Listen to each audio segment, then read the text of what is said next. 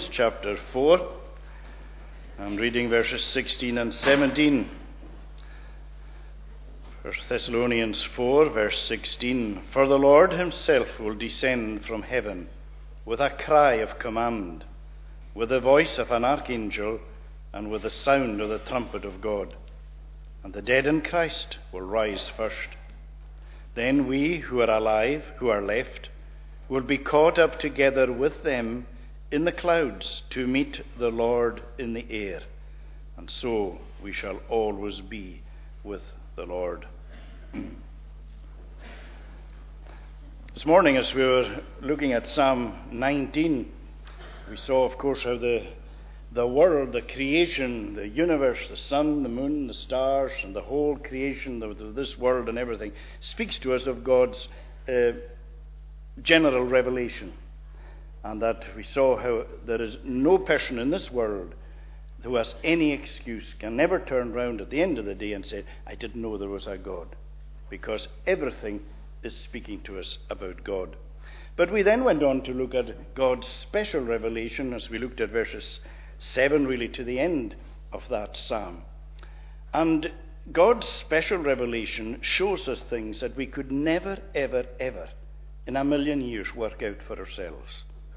And that's part of what we see in this chapter, because it brings before us the most amazing truths of things that are yet to be. Awesome things, spectacular things, things that are too wonderful almost for us to understand. Because God, through the apostle here, is unfolding to us some of the future history of this world that will roll in at the end, and of what the Lord is going to do. And we're told very simply that the Lord is coming again. He came once into this world, and he came very quietly. Very few that understood at that moment that this was the Son of God, the Lord Jesus, who was born into this world. Very few understood just who this was. There will be no doubting on this particular occasion, because every eye will see him. There'll be nobody who will be saying the next day, oh, I heard there was an amazing thing happened. Nobody will be saying that. Everybody in this whole universe, in this whole wide world, will see the return. Everybody who's living at that time will see the return of the Lord Jesus Christ. And it's an awesome thought. And part of what makes it so awesome and in many ways so frightening is that is going to be, like as it were, the very cut-off point where salvation will be offered again. The day of salvation will be no more, because Jesus is coming as judge of all the earth. He's coming as a bridegroom to take his bride, and he's coming as a judge to judge this world. He came into this world the first time to bring salvation. He came to seek and to save those who are lost. Second time, he is coming to bring everything to an end. And that is a great question. Supposing Jesus was to come tonight, just supposing, are you ready to go with him? Are you ready to meet him? That is the most important question that you have to ask yourself. Am I ready? If Jesus was to call me, whether it is through his return tonight, supposing he did come tonight, or that you are summoned out of this world by death. Because it's going to happen, one way or another, either through his return or through our death. Everything is going to change for us. And we have to always ask ourselves, am I ready to meet with Jesus? Because it is an appointment that is for everybody. It is appointed unto all men once to die, and after death there is the judgment.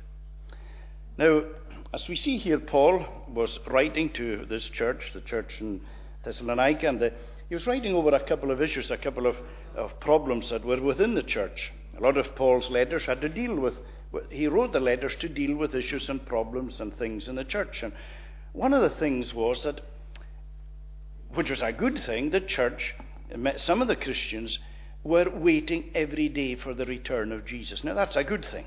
It was good that that's the way they were thinking. They were looking forward to the return of Jesus.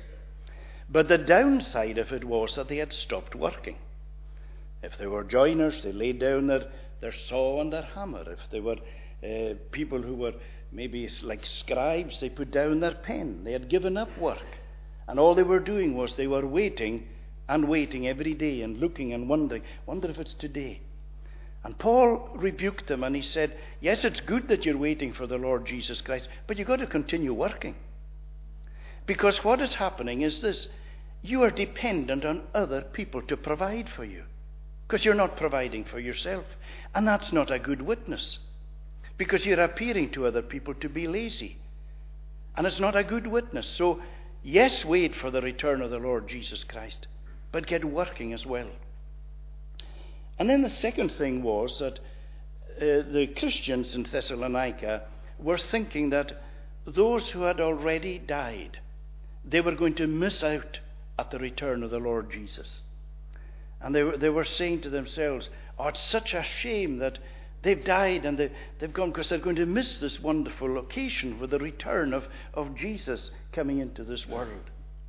And so that's what Paul is addressing here. And he's showing them that, no, they will miss out on nothing. Those who have gone, they will not miss out. And we'll see just as we go through these couple of verses. But it's very interesting, the term that Paul uses with regard to death. It's a very biblical term. It's a New Testament term. And God will bring with him those who have fallen asleep. That's how it's recorded for us, that it is a sleep. And we know that death is cruel, it's painful, tears, it rips, pulls apart. But for the Christian, it's falling asleep. You remember when Lazarus had died and news had come to Jesus, Jesus told the disciples, so he said, I have to go to Bethany. I have to go, Lazarus is asleep, I must go that I might waken him. But of course Lazarus was dead. And Jesus was going to waken him, to raise him from the dead. It was the same with Stephen. Remember how Stephen died, and they were in the most barbaric way, where he was stoned to death. And as the stones rained down upon his body, and his body was broken and battered, and eventually he was killed through that stoning, it tells us that he fell asleep. And you'd say to yourself, fall asleep with boulders smashing onto your skull. And you cannot think of a more brutal way of being put to death. And yet the Bible talks about falling asleep, that they've slept in Jesus. And so it's a beautiful term. And in a sense, we often think about that as we lay a Christian brother or sister into the grave. And we're saying to ourselves, well, it's just like putting them into bed and rolling over the duvet and over the covers over them until the resurrection morning. Because that's what's happening. As our catechism tells us, that the souls of believers are at their death made perfect in holiness and do immediately pass into glory. And their bodies, being still united to Christ, they rest in the grave till the resurrection. It's like just a resting. And so it's a beautiful picture that is given to us of all this. But of course, as we are in this world, we are not. The Christian is not in a place of rest. We know that that's one of the difficulties of this world. Yes, there's loads of blessing, loads of good things, but it's a place of trouble and strife, and particularly for the Christian, because we're living in enemy territory. There are forces and powers that are out to destroy us and to trip us up all the time. Every day and every night, the powers of darkness are at work. They're targeting you. They're going to try and get you. Satan and his legions of angels are busy all the time, and say, oh, right, we'll go for him, we'll go for her, we'll sort this, we'll do this. All the time, we're targets of the evil one. And so there's external forces and pressures.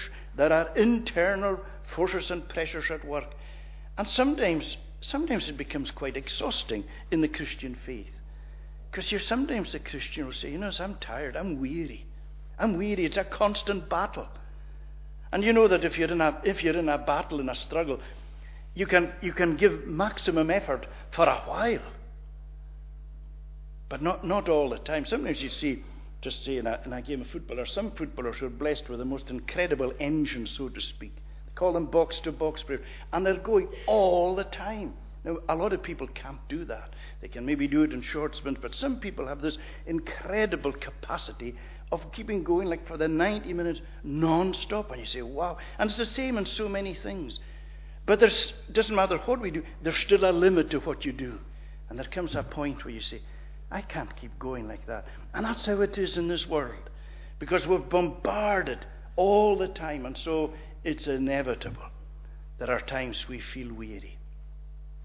But the great thing is that when we die, excuse me, we go into a place of rest. That's one of the things that we're told, that there is a rest for the believer. We labor in this world, but we labor in order to get to this rest. This world is not a rest. This is not your rest, we're told. But there is a rest for the people of God, and we're to labor to get into that rest. And how wonderful a prospect that will be when we're delivered from all the troubles and strife and all the difficulties and all the temptations and the bombardment and all that goes on all the time, relentless. We're told that those who die in the Lord will rest from their labors. And that's one of the things that sleep does when we go to bed at night. We can go to bed really tired, and if we get a decent night's sleep, we waken up refreshed, renewed. And that's kind of the picture that we have here of what is going to happen, because our bodies are going to go into the grave and our bodies are going to rest in the grave, but when the resurrection morning comes, our bodies will rise, and they will rise into a level of newness and that they've never known or understood before. Everything is going to become so new. And so we have this amazing moment here that is described for us, because here we have the return of the Lord Jesus Christ. And a lot of people think of the return of Jesus, and they just think of him as the Jesus, the human man who lived here for 33 years in this world, just like you and me, with just the same physical appearance. But what we've got to remember is that no longer is Jesus just like that. Yes, still the physical appearance, but a radical transformation, because he has now entered into glory. He is appearing in all his radiant glory when he returns. You get a little glimpse on the Mount of Transfiguration of, remember, the dazzling brilliance of Jesus. And Jesus, we've said it often enough before, reveals himself to two people in this world in his resurrected, glorified appearance. And both of them fell to the ground when he did that. First was Saul. When Saul was the great enemy of the church and he was riding full pelt down to Damascus to persecute the church, Jesus stopped him and said, Saul, Saul, why persecutest thou me? Saul saw the blazing light and he fell to the ground. He was blinded by it. The other is John, the Apostle John, in Revelation. And again, if you go to Revelation chapter 1, he gives the most incredible description, a graphic description in the most beautiful pictorial language of Jesus. And when he saw Jesus and he heard his voice, he fell down at his feet as one dead. He was overwhelmed by the appearance of Jesus. Well, that's the Jesus who is coming this time. Not the babe of Bethlehem, but this altogether glorious Jesus. And that is why there is going to be such a reaction. There's going to be two distinct reactions from everybody when Jesus returns. Those who have mocked him and ridiculed him, those who have opposed him and rejected him, when they see him coming, we're told in the Bible that they will call on the rocks and the mountains to fall on them and to cover them from the wrath of the Lamb. The appearance of Jesus is going to be so awesome and terrifying that they can't bear it. The Christian, on the other hand, will utter the words that we find at the close of Revelation, which says, even so come, Lord Jesus. That's what the church will be saying. Those who are alive, when they see the return of Jesus, they'll be saying, even so come, Lord Jesus. Totally different reactions. That's why I'm asking the question, how what will your reaction be were Jesus to come tonight? And so we see here that there are three distinct sounds that will be heard. Now, one of them I don't understand. I'm not sure what it is, because it tells us, for the Lord himself will descend from heaven. Now, we understand what this is, to a certain extent, with a cry of command, with the voice of an archangel, and at that I'm not altogether sure, and then with the trumpet of God. So there will be these three distinct sounds. Now, the cry of command that will be heard, we believe, is the voice of the Lord Jesus Christ as he summons the graves to open. Remember when Lazarus died, and Jesus went, and Lazarus had been in the grave 4 days, and Jesus stood by the grave. And Jesus, remember, he was moved in his heart by what he was seeing and everything, and the impact and the effect of death. But then he prayed to the Lord, and after to his Father in heaven. And after he prayed, it tells us that with a loud voice he cried, "Lazarus, come out!" And it tells us that the one who was dead came out of the grave, came out of the tomb. Well, that was a cry of command. Well, this is going to be a cry of command, yes, from the same lips, from the lips of Jesus. But it's going to be this cry of command to every grave. And it's going to be a cry of command to all the graves of every one of his people. And we're told in the Bible that the graves will open and that the sea will give up its dead. Amazing thought. All those who are burnt at the stake. What a moment that's going to be. All this is going to happen. And then we see that the trumpet is going to, there's going to be the sound of the trumpet. For the Lord himself will descend from heaven with a cry of command, with the voice of an archangel, and with the sound of the trumpet of God. Now, in Jewish history, the trumpet was used for various things. It was used to make an announcement, announcing the feasts, announcing celebrations and such like. But it was always blown when the people were to assemble and God was to give a message to them. One of the most important times that ever happened was when the law was given at Mount Sinai.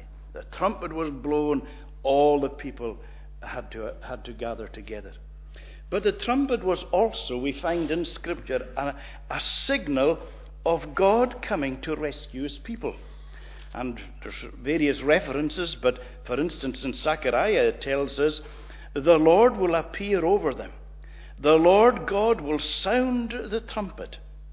On that day the Lord their God will save them as the flock of his people, for like the jewels of a crown they shall shine on his land. So when God was coming in order to deliver his people, there was the sound of the trumpet. And here is going to be the ultimate deliverance. The sound of this trumpet will reverberate right throughout this world. And there's going to be this awesome cry of command. Graves open. My people rise. And you say to yourself, how's that going to happen? I haven't the first clue. Neither does anybody. We've no idea how the Lord is going to raise up all those bodies that have died. But all we can say is this. Can you think, it's not going to be difficult for God. Because the God who made out of nothing. Remember, it tells us, in the beginning God said, let there be. Let there be. Let there be this. Let there be that. And God made, that's what creation is, where he created. He brought into being what had never been before. He created the sun. He created the moon. He created the stars, the planets. He created this world. He created you and me. He created the fish of the sea and the birds of the air and all the animals out of nothing. Well, he made us out of the dust of the ground. And it's not in any way inconceivable that the God who has done this, and when you think of the likes of the whole a starry sky and the Milky Way and all that he has brought into being, and he counts the number of the stars and he names them one by one, do you think it's difficult for him to raise up again from the dust and restore us and renew us and make us more wonderful than ever we were before? Well, that's what's going to happen. And this, it's going to be the most amazing thing. Because, first of all, those who are in the grave are going to rise. And they will go up and they will reunite with their souls, because their souls are coming with the Lord. Because it tells us that God will bring with him those who have fallen asleep. So when Jesus returns, all the souls are going to come with Jesus, and the bodies are going to rise up, and that's going to be the first reunion, where body and soul are brought together. It's, there are amazing moments. Sometimes you go to a shop and you get a new suit and you go, how are we looking? Try and look in the mirror, see what it's like. I wonder if it fits. And I tell you, I'm difficult to get a suit because of my shape and all that. But you look in the mirror and say, okay. Can you imagine what it will be like on that day? It's not just a new suit. It's a new body. And it'll be magnificent, resembling our Lord and Savior, Jesus Christ. Paul gives us a kind of an instance of an example of what it's going to be like. And he said it's like planting a seed, and from that seed comes a beautiful flower, a beautiful plant. That plant and that flower couldn't be there apart from the seed. It's directly connected to the seed. It is the seed actually blossomed out into this plant. But that seed had to go into the ground and die and see what's come from it. And that's the very same what's going to be with our body. Our bodies are planted into the ground, and then we will be raised up with bodies that will resemble our Lord and our Savior, Jesus. It's the most amazing concept. And then we see, then we who are alive, who are left, will be caught up together with them in the clouds, always clouds with the Lord, to meet the Lord. Now, I love where the meeting is going to take place. To meet the Lord in the air. Now, when you think about it, you might say to yourself, well, that's all right, we meet the Lord in the air. Now, what does the Bible tell us about the air? Who controls, well, I shouldn't say who controls, who we're told in Ephesians is the prince of the power of the air? Satan. That's what we're told in Ephesians 2. The prince of the power of the air. Ephesians 6 talks about principalities and powers of evil forces in the heavenly places. So all around us and about us, we cannot see it, but the forces of darkness are all around us, and they're at work in the air.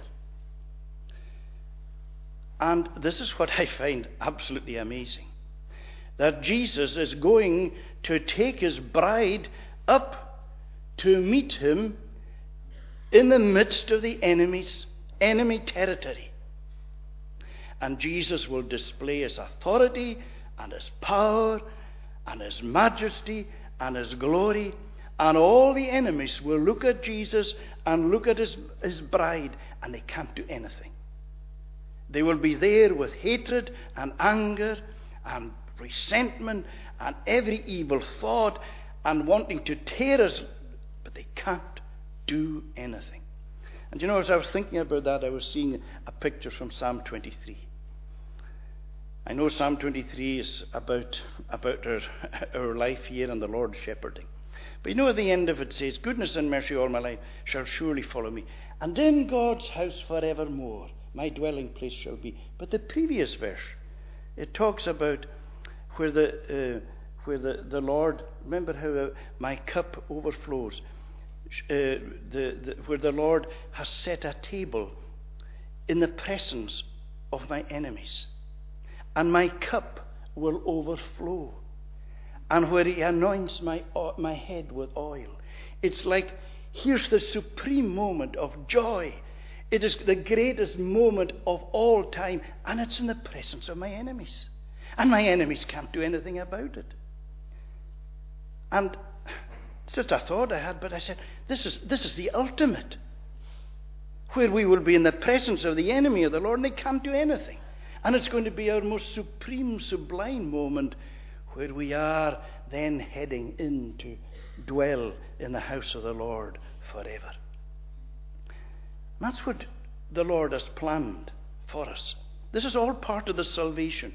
We tend to think of the salvation simply for our souls coming to faith in the Lord Jesus Christ. No, the salvation covers our bodies as well. It covers everything. It covers our eternity. From the moment you are born again, your life changes completely. Your destiny, your everything changes so amazingly. And so there is this reunion. Then we which are alive, who are left, will be caught up together with them in the clouds to meet the Lord in the air. And so we'll ever be with the Lord. What a reunion this is going to be. First of all, there's the reunion of our souls and our bodies. Then there's the reunion with people who have gone and those who are still alive. And all centered round Christ. And I don't think we can even begin to comprehend just how awesome that is going to be. And of course we'll know. People say, do we know? And of course we'll know one another. Because you think on the Mount of Transfiguration, for instance, when Moses and Elijah appeared. How did the disciples know it was Moses and Elijah? Well, we believe the Holy Spirit makes this clear, who is who. And we will meet those who have gone in the Lord, and it's going to be wonderful. The wonderful reunion. But also those that we have never met before, but will know it's going to be, and it's forever. No end to it. Never anybody saying, have you seen so and so? Oh, he died. He died. Oh, I never heard.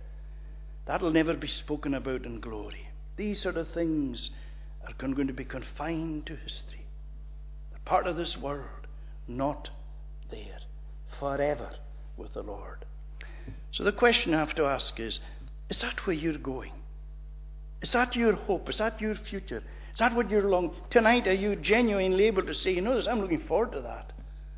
Or are you tonight saying, hope he doesn't come tonight, I need to get myself sorted out? Well, if you need to get yourself sorted out, sort yourself out tonight. You can't sort yourself out. He can for you. He's the only one who can do it. And he came into this world to sort us out. He came to seek and to save those who are lost. Remember, when he returns, there's no more time. But today is still the day of salvation. So you seek him while he is to be found, and he can be found tonight. Let us pray. Lord our God, we give thanks for what you have shown us that is yet to be. We give thanks, Lord, that there is a day coming, an awesome day, a wonderful day, a day that will be a day that we cannot even begin to imagine. But we give thanks, Lord, that you've shown us, and our tiny minds can grasp hold and lay hold of some of it. But we pray, Lord, that we may live in the light of eternity and live in the realization that we are moving there very quickly. We pray to bless everybody here, bless our homes, our families, and all whom we love.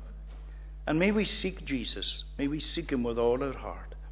Part us with your blessing. Do us good.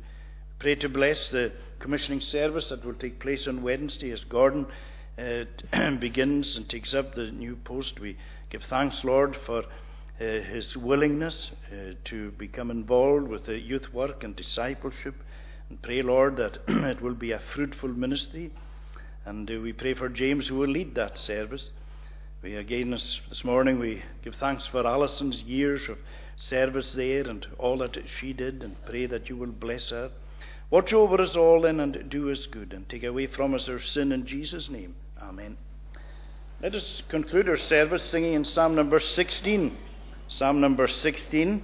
This is in Sing Psalms, and we'll sing the last 4 verses of the psalm, from verse 8 to the end.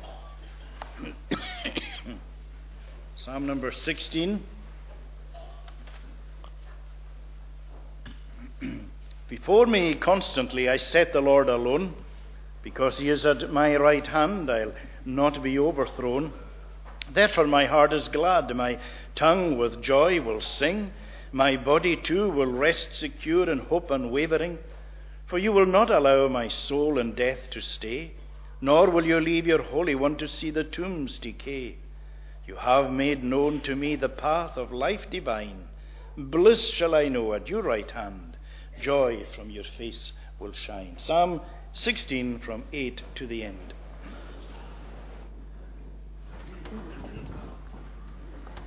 Before me constantly I set the Lord alone, because he is at my right hand. I'll not be overthrown. Therefore my heart is glad, my tongue with joy will sing, my body too will rest secure in hope unwavering. For you will not allow my soul in death to stay, nor will you leave your Holy One to see the tombs decay. You have made known to me the path of life divine. Bliss shall I know at your right hand.